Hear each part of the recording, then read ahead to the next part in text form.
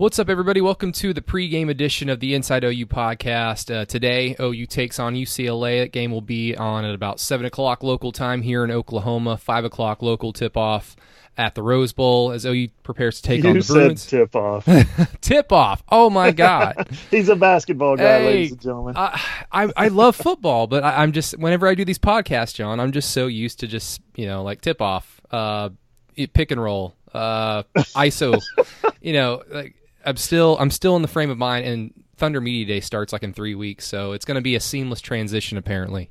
He's a PTPer, baby, a diaper dandy, Brady Trantham. I wish I was that good. But for everybody out there that wants to listen to OU football talk, I apologize. Kickoff is at 5 o'clock local time at the Rose Bowl. So, John, by the way, everybody, Rufus was a little busy yesterday. I don't know if we're going to be able to get him on. He's going to be doing radio stuff, I believe, from 4 to 5 on 107.7. Yeah, 107.7 The Franchise from Twin Peaks off I-40 in Oklahoma City. So if you guys are listening to this and the game still hasn't started, go out there and go check it out. We got all of our franchise people out there having fun, so join in on the fun. But, John, this is the pregame show. And before we get started with UCLA, I feel like I need to explain some things a little bit. We didn't have the pregame show for South Dakota for two reasons. One, I wasn't there. As you all know by now, like if you've listened to this show, I was in San Francisco on vacation for the weekend. The wrong week to be in California. You should be in California this week. I know. It almost worked out perfectly. But I'm not that lucky, John. And the other reason is because it was frigging South Dakota. There was nothing that we really needed to predict. There was nothing that we were afraid of. There was nothing that we were particularly looking for. Even though some things occurred in that game, John, that were, as the week has gone on, pretty damn concerning. So with that in mind, I just wanted to explain why we didn't have a game to pregame. So sorry for that. But now, UCLA, John. Basically, it's just kind of the same formula that we did for the Houston pregame. And I'll just start with this. What are three things that you want to see out of OU? Not necessarily things that will help OU win this game because, OU is a 23.5-point favorite. But what are some things that you want to see out of OU, not necessarily for this game, but moving forward? Yeah, I think this might be something that stands up throughout the season, Brady, and that is turnovers. I want to see, 11 last year is what the Sooner defense came up with. I want to see takeaways. I want to see Oklahoma's defense strip the football, come up with loose balls, fall on bouncing balls, whatever it is. Last week, they got 3 against South Dakota. That was a FCS school, a 1AA. That can't be a one-off. They have to get turnovers. And here's why. UCLA, turnover-wise, under Chip Kelly, in his 8 victories, in his career victories at UCLA, they're plus I was about to say, 8. You're being very kind. Yeah, no, he doesn't have 8 yet. In his victories at UCLA so far, they're plus 8 in the turnover battle. In his losses, they're minus 11 in the turnover battle. Yikes. Last year's game in Norman, what did Oklahoma get in that one? 0 interceptions, 0 fumble recoveries. We should have known. Against a really bad UCLA team. We should have known. I'm telling you, DTR, Dorian Thompson-Robinson, has a bit of a reputation as being sloppy with the football. He threw 194 passes last year, only threw 4 interceptions, 0 at OU. He comes out this year in the first game against Cincinnati, 24-14 loss. He throws 2 interceptions. The kid is trying to turn the football over, okay? I'm telling you, he is trying to help the defense out. OU's defense needs to do its part and get the football away from him. Exactly, and that's probably the positive thing that you can take away from South Dakota is, yes, the opponent, but OU visibly got turnovers, so they can at least have that in the back of their mind. And Buki said it to you guys in the post-game press conference after that game. Getting an interception, getting a fumble recovery just makes you hungrier. So hopefully the Sooners can take that hunger and force some early turnovers early on in this game and just leave absolutely no doubt in everybody's mind who's going to win this game, because the last thing you want to do on the road with an inexperienced offensive line and some inexperience on the defensive side of the football is give a bad team some hope. Once they start believing the 2-11 or whatever Chip Kelly's record is prior to this game, that all goes out the window if they have some hope in the second or third quarter. So turnovers are especially important. I would assume one of these other 3 things you're looking for is something to do with the left tackle position, right? I saved that for the three things I'm afraid of. We'll Oh, get into that in the next segment. No, something else I want to see. The second thing I want to see out of Oklahoma in this game, a little bit more Grant Calcaterra would satisfy my hunger there for a good tight end play. He's got in two games so far. Oklahoma has had two routes. He's got two catches for 20 yards. He's an All-American tight end. He is literally he's first team All Big 12 in my opinion. He's as good a tight end receiving wise as there is in the country. He's very talented. He's got an unbelievable catch radius. He's got super sticky hands. Throw it anywhere near him and he's going to catch it. Dude's had two catches this year. Now, part of that is you have a new offensive line. Okay, quarterback's under pressure a little bit. The other part is, you've got a new quarterback. He's not 100% sure of building a rapport with one receiver or two receivers or three receivers. So what's he doing? He's spreading it to everybody. He's spreading it to, let me give you the names: CeeDee Lamb, Charles Durambo, Jaden Hazelwood, Nick Basquin, Jeremiah Hall, Trajan Bridges, A.D. Miller, Theo Weiss, Trey Sermon, Grant Calcaterra, Austin Stogner, Drake Stoops, Braden Willis, Michael Jones, and Ramondre Stevenson have all caught passes. So I want to see more Grant Calcaterra. I get it why he hasn't, because he hasn't really been needed. But you get near the red zone in a 17-14 game, middle of the fourth quarter, something like that, late third quarter, you better be looking for Grant Calcaterra in the end zone. Yeah, and John, it's interesting you brought up Calcaterra and the tight ends because just randomly yesterday I was just watching Alabama highlights of Jalen Hurts, and it seems like for every 10 passes, about 7 or 8 of his passes at Alabama are over the middle.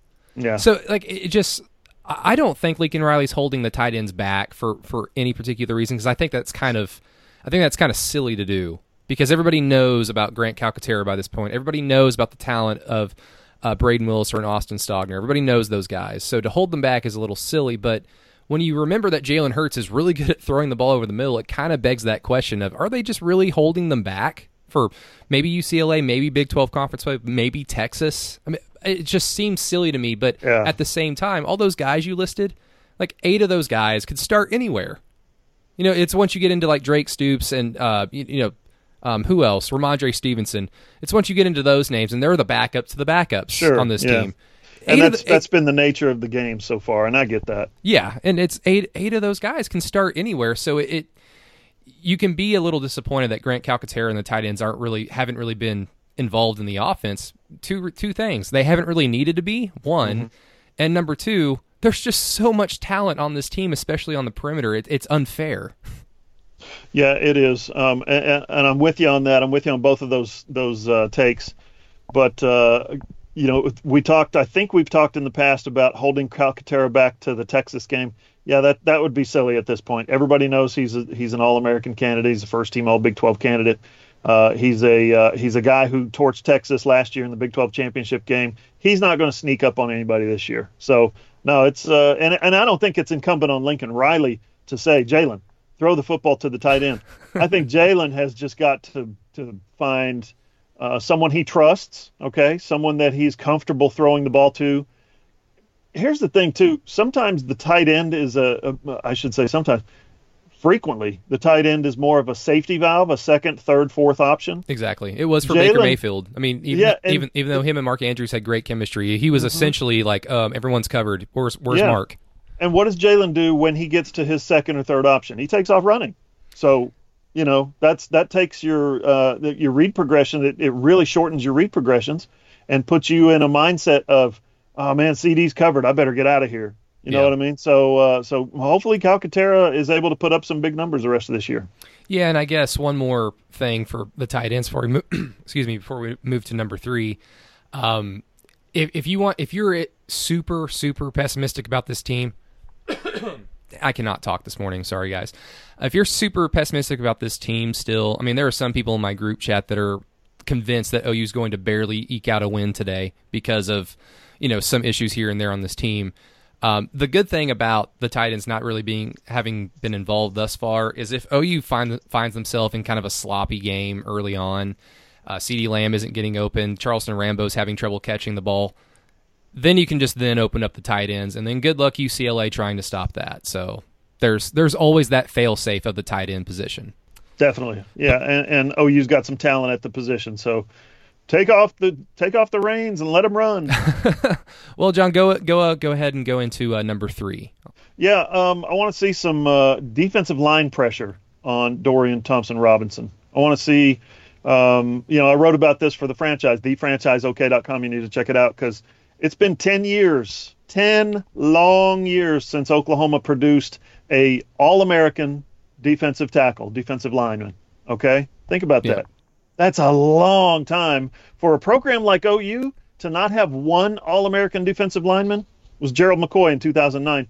It's just ridiculous. So I don't think that's going to change this year. I don't think the Sooners have an All-American on this roster. But by God, those guys can play football. Neville Gallimore, Jalen, help me out, Brady. Jalen Redmond. Why have I forgotten? LaRon Stokes. Those guys, and Ronnie Perkins for sure. Those guys need to be able to generate their own pressure, okay? Their own, collapse the pocket, beat the blocker in front of you.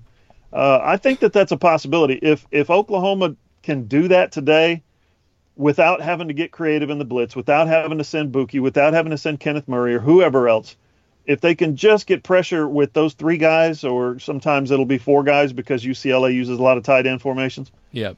If they can collapse the pocket, generate pressure on DTR, I think Oklahoma wins this game going away. If they don't generate pressure, if they don't disrupt things, and I'm talking about just the D-line, okay? I'm not talking about blitzes. I'm talking about just the D-line. If those guys stand back there and just take it, get blocked, I think it's going to be a lot closer game than Oklahoma fans want to see. Yeah, in UCLA's first 2 games, and I've watched, kind of highlights of the San Diego State game, and I think I watched the entire Cincinnati game other than like a few moments here and there, but their offensive line isn't terrible, John, in my opinion, but they struggle with keeping a steady pocket. And when you're playing at athletes like Ronnie Perkins, Jalen Redmond, Neville Gallimore, if you can't keep a steady pocket against Cincinnati, then as long as OU is still consistent on the defensive line, that's probably been outside of the receiving core, the running backs, and Jalen Hurts, probably the most consistent thing about this team in these first 2 games. So if that continues, I weep. I weep for UCLA's offensive line today because it ain't gonna be pretty. Yeah, no, I agree. And if here's the thing, if Alex Grinch doesn't trust that he can get pressure consistently from those front 3 guys or 4, then he will start dialing up some blitzes. And I'm eager to see a kind of a piggyback, something else I want to see. I want to see what kind of blitzes, maybe how creative can he get, because we haven't had to see much in these first 2 games. These first 2 blowouts, Houston was a 18-point final margin, probably not that close, and then South Dakota was 70-14. He hasn't had to get creative. He hasn't had to get desperate and throw some timely blitzes, at the when you'd least expect it. So if the game is close and if those guys are getting pushed around a little bit, if they're not able to get penetration and collapse the pocket, get disruptive, then I think I'm eager to see what Alex Grinch has up his sleeve, so to speak. Exactly, and even in that Houston game at the very beginning, at least in the first quarter, you saw some, I don't want to say exotic blitz packages, but you saw things that you didn't see against South Dakota, of course. And then if everybody paid attention last night, that Houston win has aged fairly well. I mean, if Houston doesn't make a few boneheaded plays here and there, they probably beat Mike Leach and Washington State. So that defensive performance, at least in that first half, has aged really well. But now, John, we got to get to the part of the show that everybody kind of wants to know, because most fans are just like me. Sunday, Monday, Tuesday, you're like, okay, OU's going to roll UCLA. UCLA's so bad. And then Wednesday and Thursday, you're like, I don't know. I remember what this team can do. I remember what this team is capable of. And then Friday, Saturday morning, you're like, oh God, what's going to go wrong today? So no, I feel exactly the same way. You see the scores and you see the teams that they lose to, and you think they're terrible. And then you start looking at the talent, you start looking at the recruiting stars, you start looking at the coaching staff. Do you know Paul Rhodes is in his 2nd year as the cornerbacks coach there? I did not know that. Yeah, he's probably thinking, God, where can I go coach defense somewhere where I don't have to coach against the Big 12? I know, UCLA. And then OU shows up on his schedule 2 years in a row. Bro. He's probably pulling his hair out. Real quick on the non-con, as of this morning, OU's non-con 1-6. Yeah, it's not good. It's the worst non-con schedule that they've had in Years. I don't know how many years, but years. Yeah, and it's something where like Houston's going to win their fair share of games. They're going to win 8, maybe 9 games. You know, and I mean, who knows? I mean, it's either Houston or UCF, maybe in the American Athletic Conference. So, Houston's going to win their fair share of games. South Dakota's an FCS opponent. UCLA is just bad, and that can happen. I mean, when OU, I'm trying to think, when OU scheduled Miami back in 2007, 2009, you know, they scheduled them years prior, and Miami was one of the best programs in the country. And then by 2007, they fell off the map. Yeah. So these things can happen. This is a good indication, too, of how bad the Pac-12 conference has been. OU is the highest-ranked opponent in the Rose Bowl since 2008, since Sam Bradford was a quarterback at OU and winning the Heisman. UCLA has not played a ranked opponent in the top 5 since 2008. Think about that. If they beat OU, though, this is a great note. The UCLA folks do a good job with putting their notes together. It would be their first win over a top 5 team since 2006. Oh, God. So that would have been USC, wouldn't it? I believe that's 100% correct. Yeah. So as you look at UCLA and you're thinking exactly as you said, to follow up your point. So you look at their games and you think, well, they're terrible. They're not very good. They have no chance. 10 guys made their first career start in a game for UCLA this year. And 12 other guys on this roster have played in their first college football game. They've got 22 guys who are basically first-year players.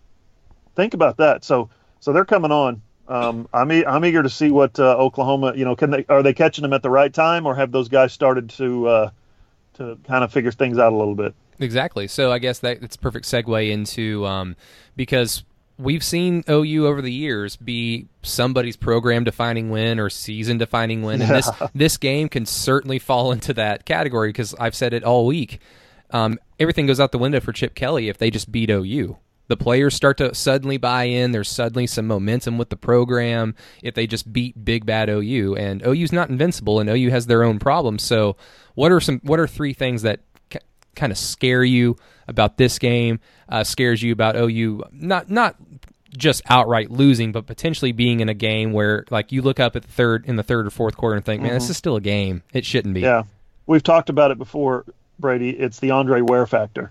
And that is maybe this offensive line really isn't that good. Maybe we're holding these guys to a standard when we say, oh, my gosh, Eric Swinson, he needs to try to block without holding. And I thought R.J. Proctor was a player when he was at Virginia. And these new guys, you know, maybe they're just not that good yet. Maybe Bill Bedenbaugh hasn't had a chance to get his teaching going, his coaching expertise. He's kind of a Yoda when it comes to that kind of thing. Tough love. Maybe they haven't taken to that yet. I want to see the OU offensive line pass block, and avoid pressure, allowing pressure on Jalen Hurts without holding. That's Yes. one thing I'm afraid of, and the reason I'm afraid of it, I mean, he's got it in his last name, Hurts. You don't want Jalen Hurts to get hurt. So, again, I take you back to Andre Ware when he predicted OU was going to go 8-4. The reason was the offensive line wasn't very good. Well, the offensive line not being very good led to Sam Bradford getting hurt in the first game of the year, derailed the whole season. Imagine, you know, spinning that forward now 10 years. That was in 2009. Spin that forward 10 years. Jalen Hurts gets a lot of pressure on him, gets rolled over. Something bad happens. The season will go sideways really fast. Yeah, it's something that like, I've thought about it. And yes, the offensive line, it's still a work in progress. I mean, everybody kind of has the understanding that the right side of the line is okay. Like, they do their job for the most part. We all know what Creed Humphrey is capable of. He's an All-American candidate. He could potentially be a highly drafted player if he decided to come out after this season, because this is his third year at OU. It's going to come down to specifically that left tackle position if OU is going to have kind of similar offensive lines that they've had over the last few years. But you've got to give Bill Bedenbaugh the benefit of the doubt at this point, that he's going to figure something out. He's going to find his guys, or the guys that he throws out there are going to find their talent, and they're going to find their chemistry. But what scares me is just you look back at some of these last few years, like 2016, 2015, you get all the way into the OU Texas game, you've got guys playing out of position. Well, specifically, if you look at the OU Texas games from those 2 years, and then you look at the final game of that particular year, and look at those offensive lines and compare them. You've got guys playing out of position. You've got guys that were starting at the beginning of the year that never played again. And you just hate, John, to see OU potentially, play an ugly game today, potentially lose a game against UCLA, or get by them and then maybe lose down the road to Texas, and then shuffle up their offensive line, and then they find it. That's going to be the concern for me. Yeah, I'm telling you, if Kansas can go to Boston College as a 21-point underdog and win by 24, don't think for a second that UCLA can't score an upset today. That's the nature of college football. Yeah, don't scare me anymore. So let's let's stop talking about the offensive line and go to two other things that will scare the hell out of me. Let's do this. All right. Lincoln Riley asks Cal Sutherland to kick an important field goal. I'm a little afraid of that. At least the kickoffs looked a little better. Yeah, Gabe Burkins is doing great on the kickoffs. He's I think he's about 85% on or maybe 75% on touchbacks. But no. Let's imagine the scenario where Oklahoma's got say a 6-point lead, 35-28 or 7-point lead in the fourth quarter, 4 minutes to go, and Sutherland is asked to go out there and kick a 41-yard field goal. You think he can do it? You think he can stretch it to 10 with 4 minutes to go? Because that's a realistic scenario. If not, maybe UCLA goes down and ties it. If it's under 7, maybe they do a 2-point conversion and take the lead. But if it's under 7, maybe they somehow take the lead. You see what I'm saying? The kid has never – last week, 10 for 10 on PATs. Okay, PATs are easy. Me and you can go out and kick PATs, and I'm not exaggerating one bit. That's something that's actually fairly easy to do. I've done it before. I've done it before too. What was he 0 for 2 in the first one with a 34-yarder and a 49-yarder? Yeah. He needs some confidence. He needs to be able to go in the game with people are going to be upset. All the OU fans that are going to be filling the Rose Bowl are going to be screaming, "Oh, go for it, Lincoln, go for it." Lincoln needs to get him out there early, first quarter, kick a couple of 30-yarders, have him see the ball go through the uprights and gain a little confidence. So when that time comes that he does have to go out on the field and stretch a 1-possession lead to 2, or a 2-possession lead to 3, or take the lead in the fourth quarter, he'll have the confidence to do that. This might be one of those games that's actually, I joke that I'm afraid of seeing it. This might be one of those games that's actually a perfect time to do it. Yeah, I mean, you've got to find a kicker. Not every kicker you're going to have is going to be Garrett Hartley or Austin Cyber in terms of just consistency. Whenever they're in their range, you just know, all right, we just need points. Go out there and get us some points. They've got to find their kicker. Maybe not necessarily for today, but the OU-Texas game came down to a field goal last year. Texas had a guy that they could depend on to kick a big clutch field goal in a hostile environment.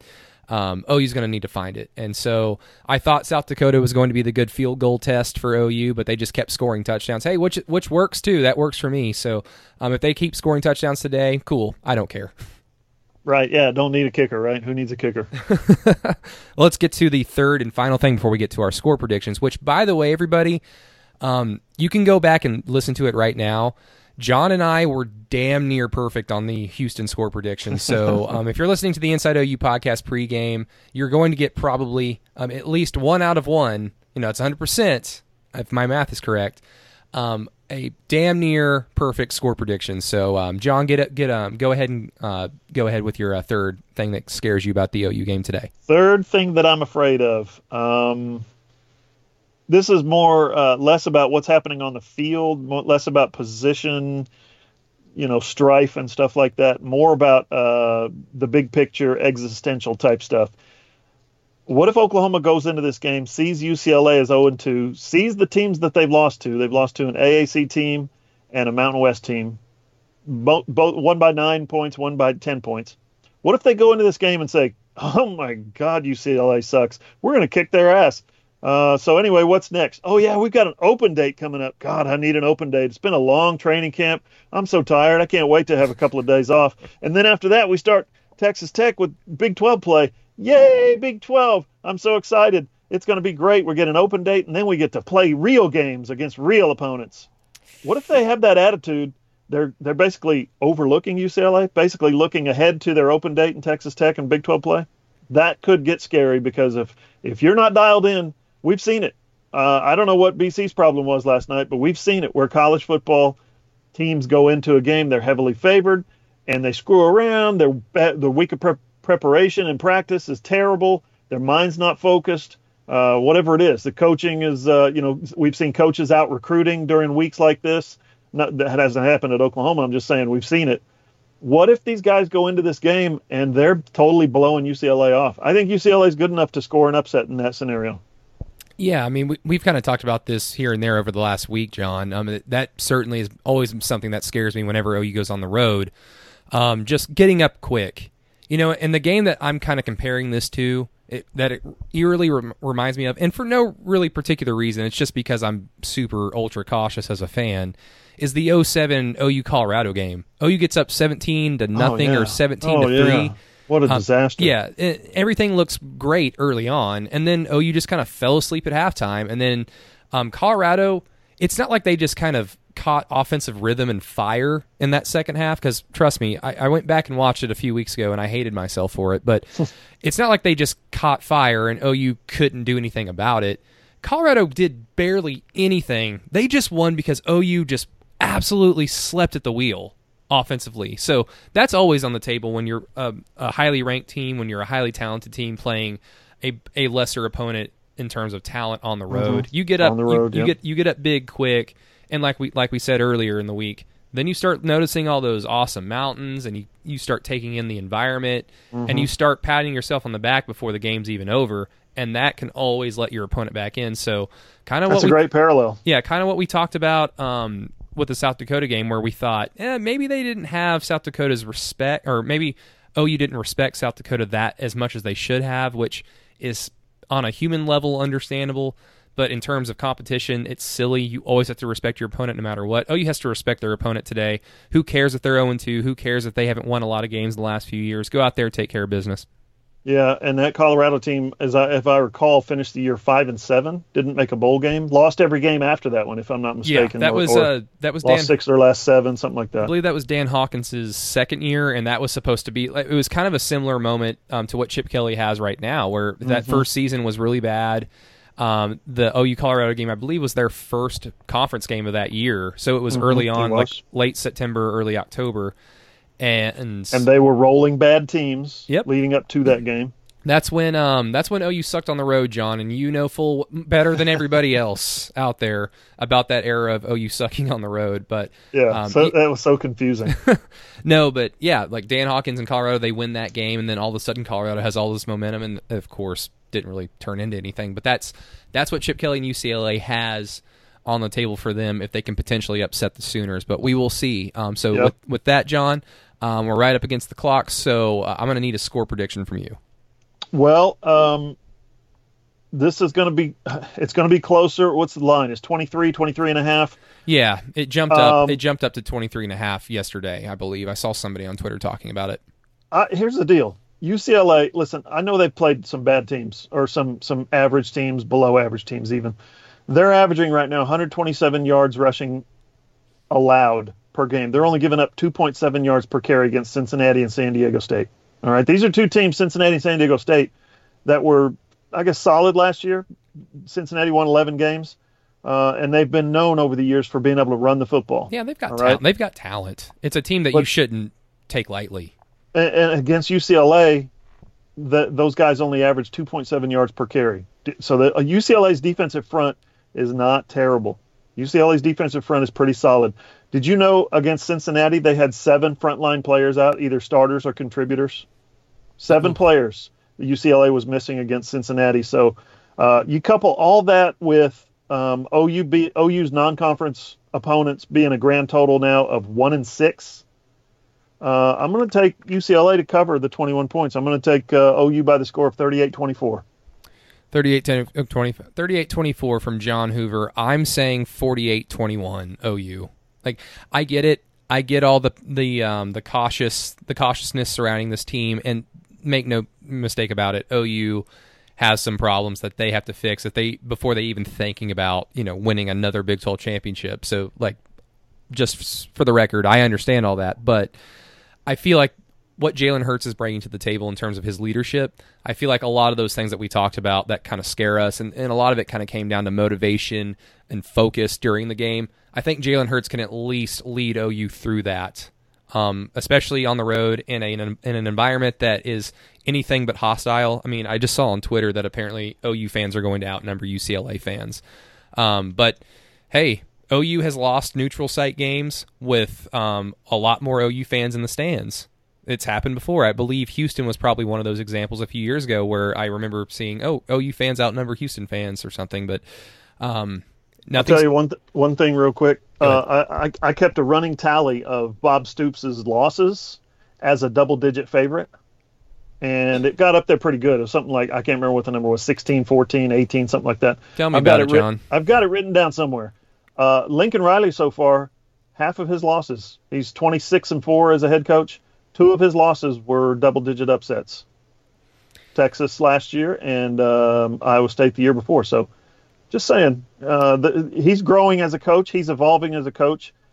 He's finding his coaching sea legs, so to speak. So as he goes on in his career, he'll figure some things out. But, yeah, early on, he's going to have to do some coaching in this game, I think, to keep – and, of course, it's all already occurred. Everything that he has said to them has happened before we recorded this podcast. Has happened before they kicked the game off tonight. Mm-hmm. So hopefully Lincoln had a good week of actually coaching and letting these guys know, hey, this is a team that is capable of coming in here, or we're going in there. This is a team of that's capable of scoring an upset. Everybody thinks you're going to win by 4 touchdowns.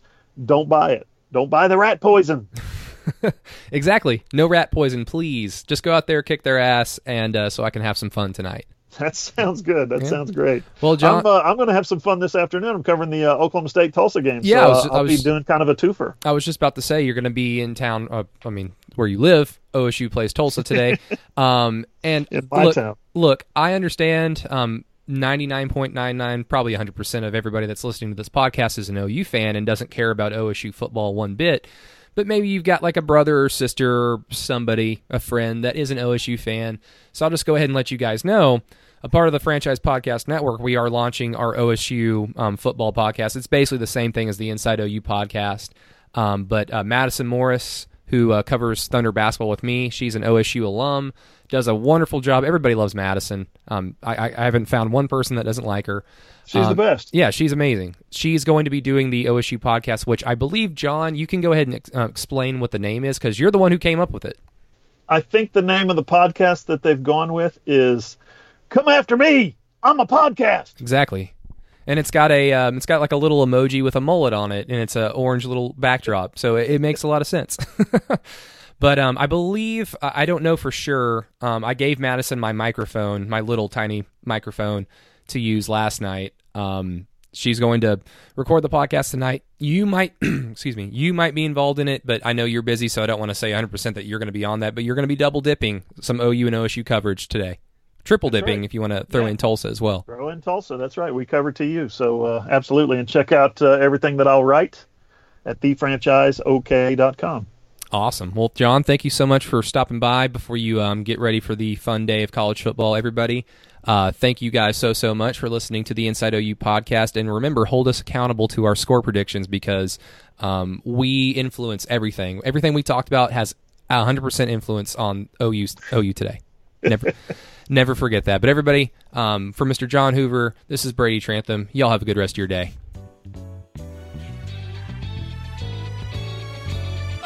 Listen to Brady Trantham Saturdays from 10 a.m. to 12 p.m. on 107.7 The Franchise and 107.9 The Franchise Tulsa.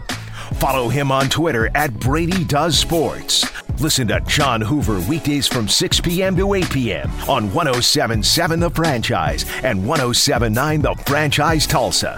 Follow him on Twitter at John E. Hoover. Subscribe, rate, and review all the podcasts in the Franchise Podcast Network. The Sam Mays Podcast, All In, Inside OU, OKC 82, and Intimate with TV's Jerry can be found in all the places you listen to your podcasts. Seriously, just subscribe. You don't even have to listen.